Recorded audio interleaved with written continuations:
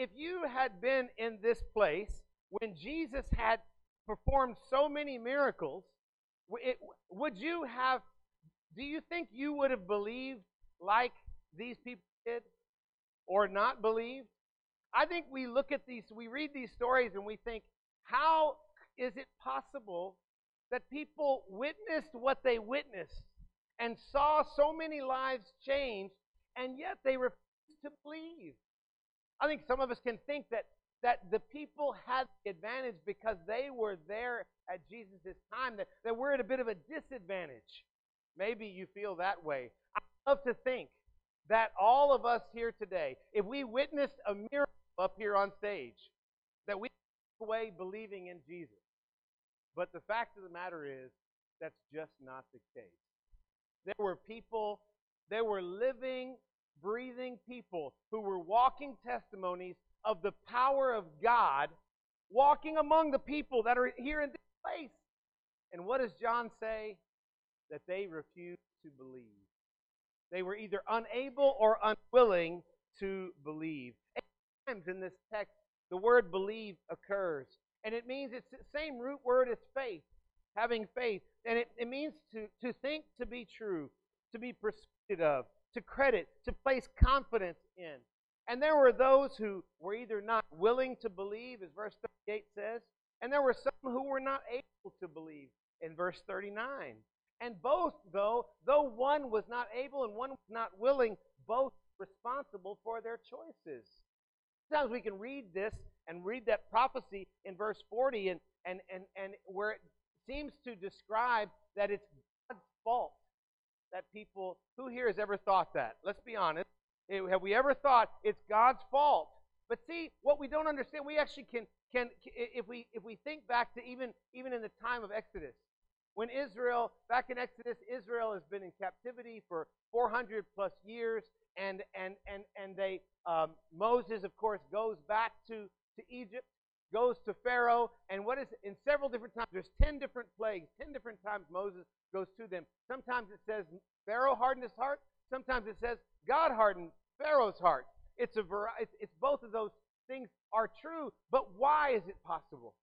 It's because of the disobedience leading up to the action and to what they witnessed that it happened the way that it did. All the work that is intended for our hearts to be moved. And the promise in verse 40 that he references from Isaiah, I would heal them if they would simply turn. The fact of the matter is they were responsible because their hearts were not obedient and they refused to believe. John here returns to his message, very beginning of John. Turn with me, if you will, to the beginning of John, John chapter 1. Because John wrote here, quoting Jesus, in John 12, he quoted Jesus, and effectively what he's quoting Jesus is saying is what John wrote in John 1. In the beginning was the Word, and the Word was with God, and the Word was God. He was with God in the beginning. Through him all things were made. Without him nothing was made that has been made. In him was life, and that life was the light of men. The light shines in the darkness, but the darkness has not understood it. John's message never changes. Jesus and the Father are one. Jesus says it. It's interesting because as we read the text, John comments, and he starts out in verse 37, after Jesus had done these things, miraculous signs in their presence, they still would not believe in him. And just before that, he said that when he had finished speaking, Jesus left and hid himself from them. Now, some think that these were out of order, that Jesus cries out and says what he says, and then the second half where it says that he had finished speaking, Jesus left them, unless Jesus came back. We don't know. The point is, Jesus said it. And he's trying to help these people to change their thinking, change their ways, change their lives. Two main thoughts from this text today. The first is turn the hearts.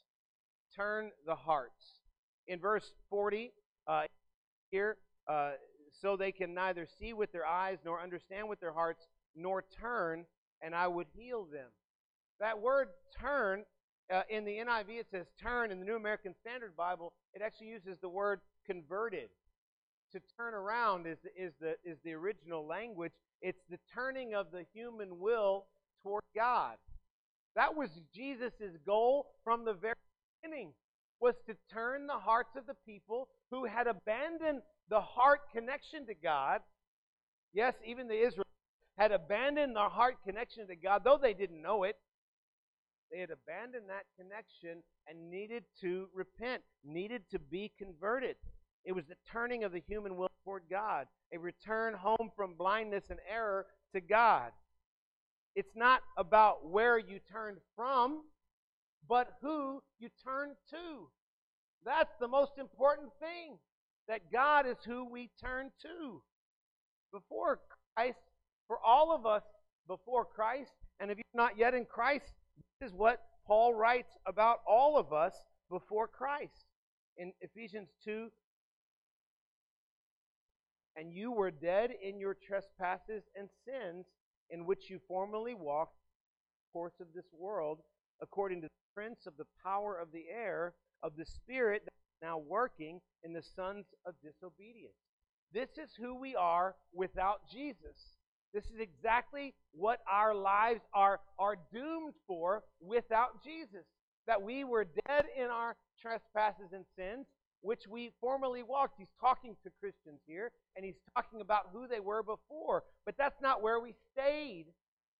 We turned, praise God, by the grace and mercy of God, we turned. We were forced to turn. We were given the option to turn. That's free will, but because of what Jesus did, we get the other side of the coin in Ephesians 2, verse 4. But God, being rich in because of His great love with which He loved us, even when we were dead in our transgressions, made us alive together with Christ. By grace you have been saved, and raised us up with Him, and seated us with Him in the heavenly places in Christ Jesus, so that in the ages to come He might show the surpassing riches of His grace and kindness toward us in Christ Jesus. This is who we get to be if we are in Christ. When we turn, this is who we get to be. This is who you are today. How many, I think many of us, I won't ask for you to raise your hand. I don't want anybody to be embarrassed, but I think so many people can doubt this fact. Can walk through life living in this text rather than in this text. Because if we're living in this text, we don't feel so bad when we do sin. If we think, well, I'm just a sinner. I'm just this person who's unable. Really? If you're a follower of Jesus today, this is not who you are. This is who you used to be. But it's not who you are today. You have turned into this person who has been changed by the grace of God, by His mercy, by His love. We have the opportunity to change and have our hearts turned.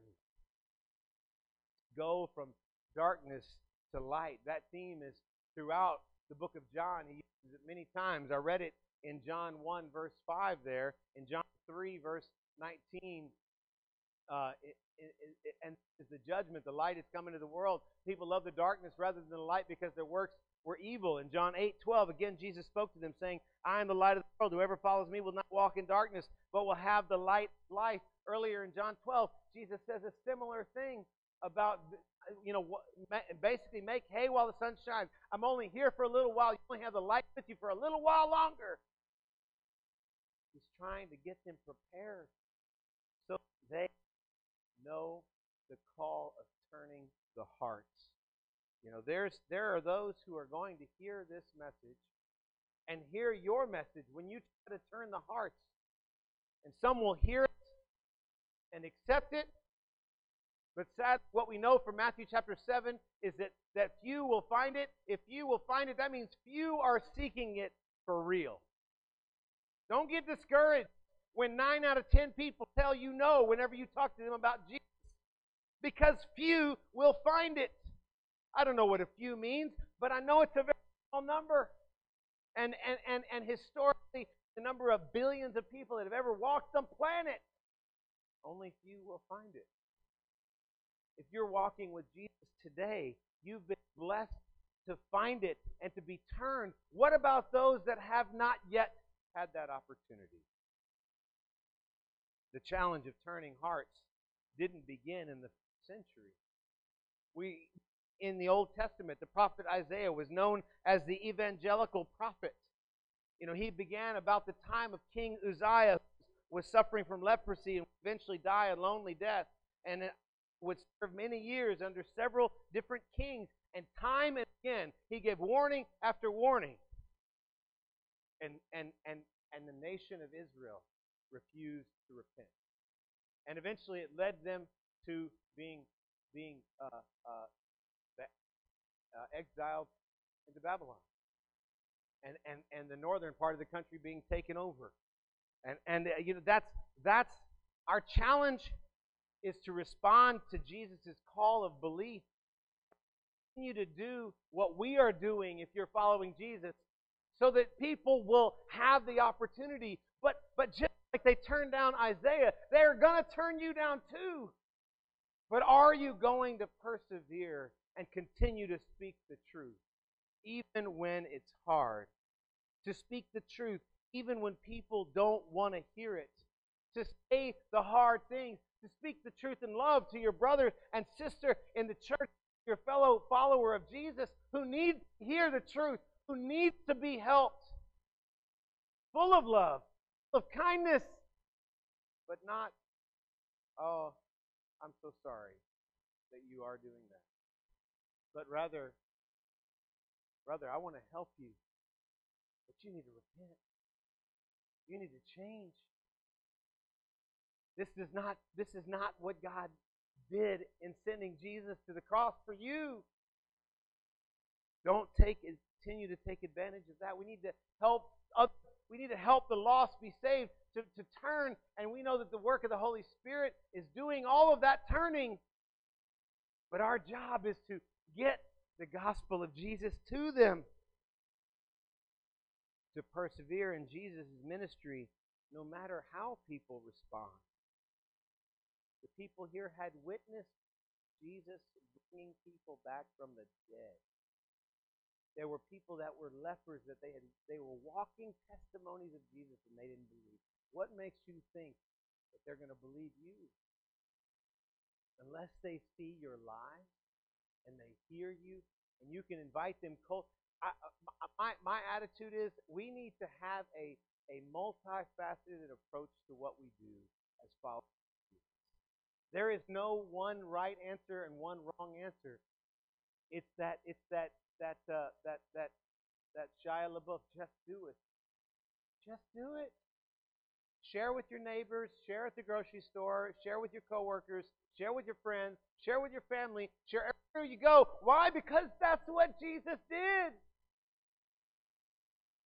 Because he desires hearts to be turned toward God.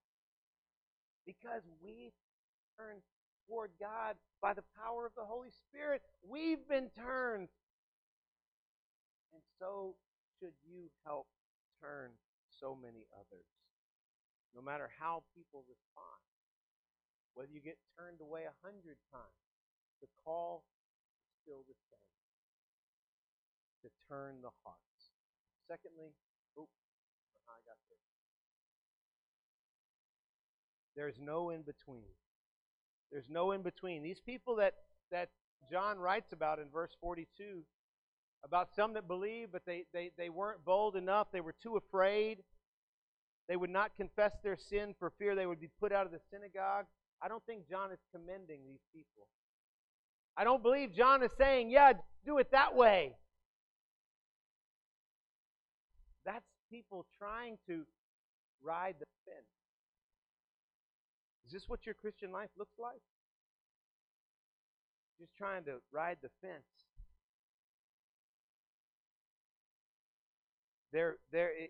It's impossible for us to say what happened to these folks But if you think this is a commendation and encouragement for living a midway in between fence lifestyle, let me tell you, that's not what God desires for any of us.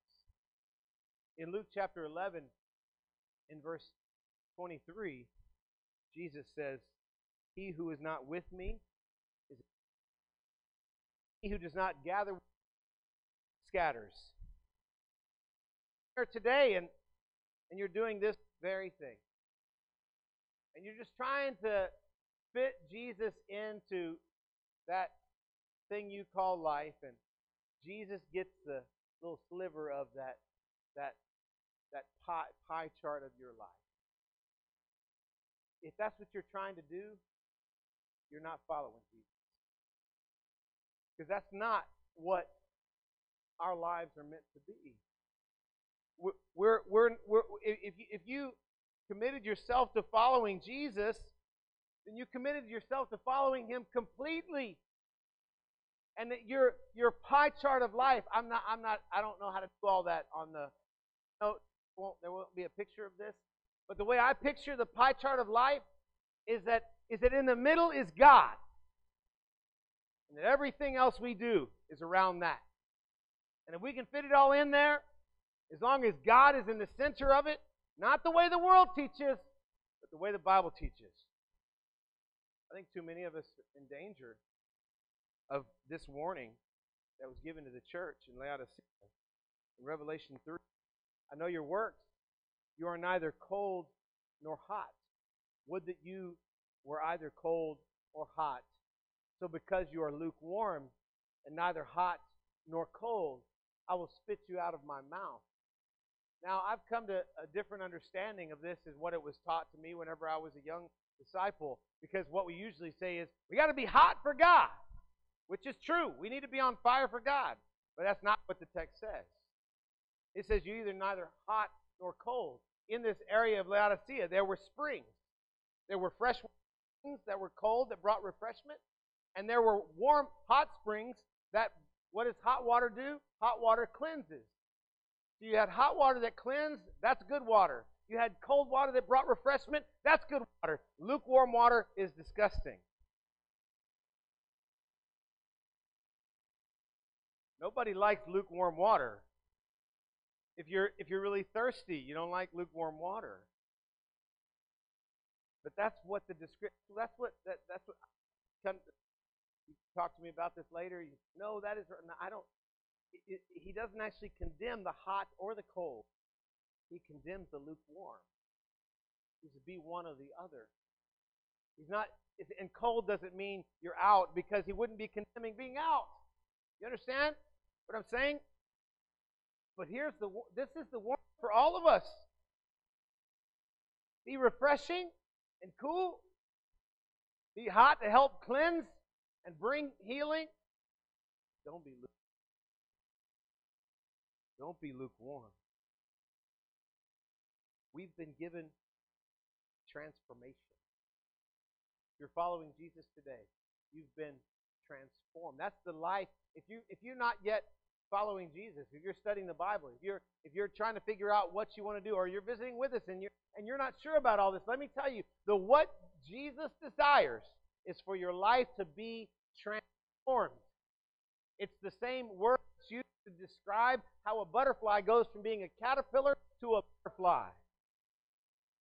How that happens. It's metamorphosis. It's complete change from the inside out. That is what it's talking about in Romans chapter 12. Whenever Paul writes, do not be conformed to this world, but be transformed by the renewing of your mind, so that you may approve what the will of God is, that which is good and acceptable and perfect. And in 2 Corinthians 3:18, but we all with unveiled faces, beholding as in the mirror the glory of the Lord, are being transformed into the image from glory to glory, just as from the Lord, the Spirit.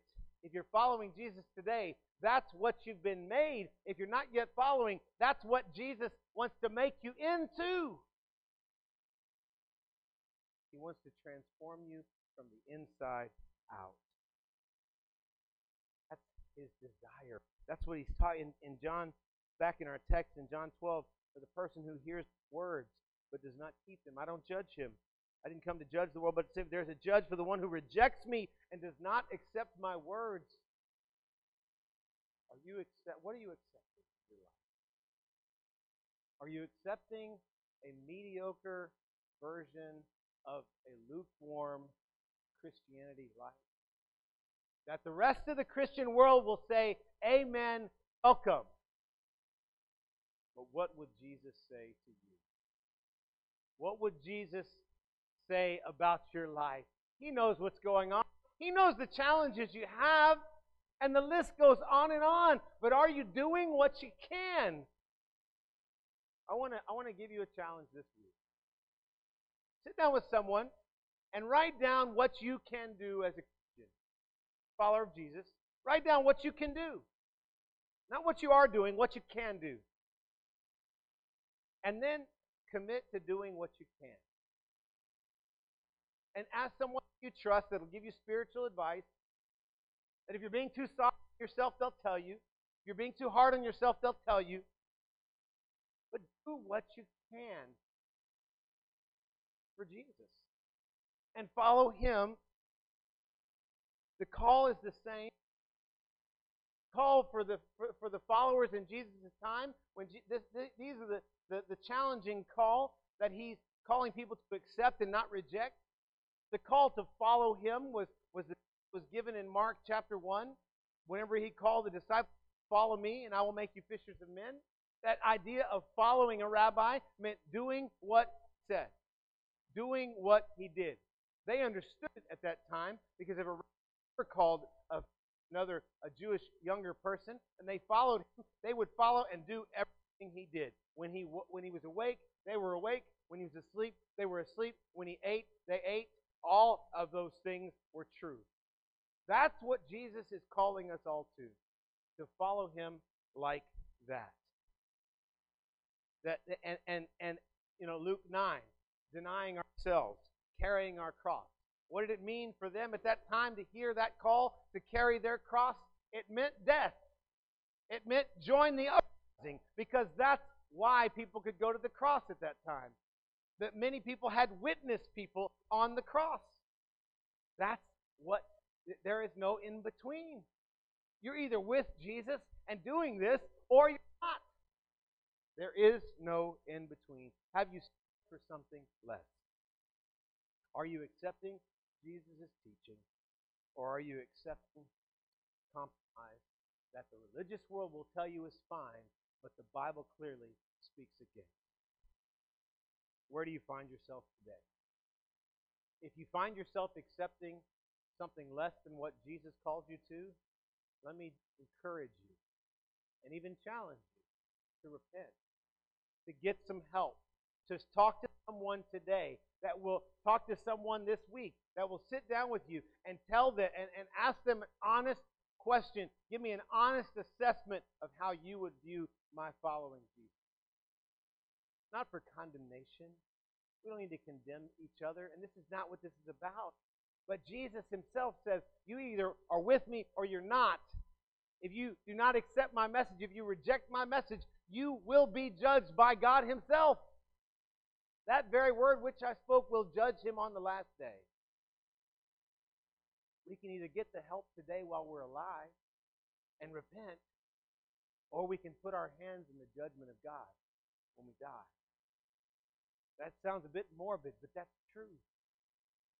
Where are you at today? What are you accepting?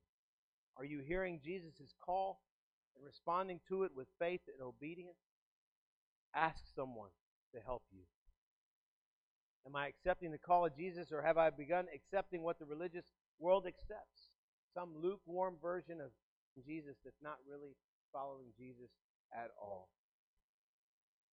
Jesus is of all, or He is not Lord at all. There is no middle ground. We do ourselves, God, a disservice, accept less than what Jesus Himself accepted from those who would follow Him. And He ultimately, after preaching to thousands upon thousands of people, had very few followers of Jesus. Depending on who you ask, 150, maybe upwards of 500. But there weren't many. But because of Jesus' hard teaching, those few followers, there's hundreds of thousands of disciples of Jesus today. And here we are 2,000 years later, able to talk freely about this and call people to follow Jesus and study the Bible with people to help them follow Jesus. That's because of this radical call, because of this great challenge. We feel unable. I feel unfit. And I know my sinful nature. And I know the battle that's going on in all of our heart. I don't know your battle. I know my battle. And God knows your battle as well. And that's why we need Jesus. That's why we need Jesus to do what He would do just days after this story right here. We needed Jesus to go to the cross, and we need Him every day in our lives. That's who we're turning to. That's who we're turning others to.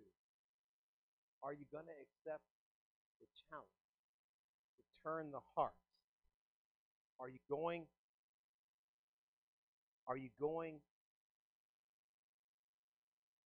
Sorry, I lost my place. She just flipped to the next slide. There's no in between.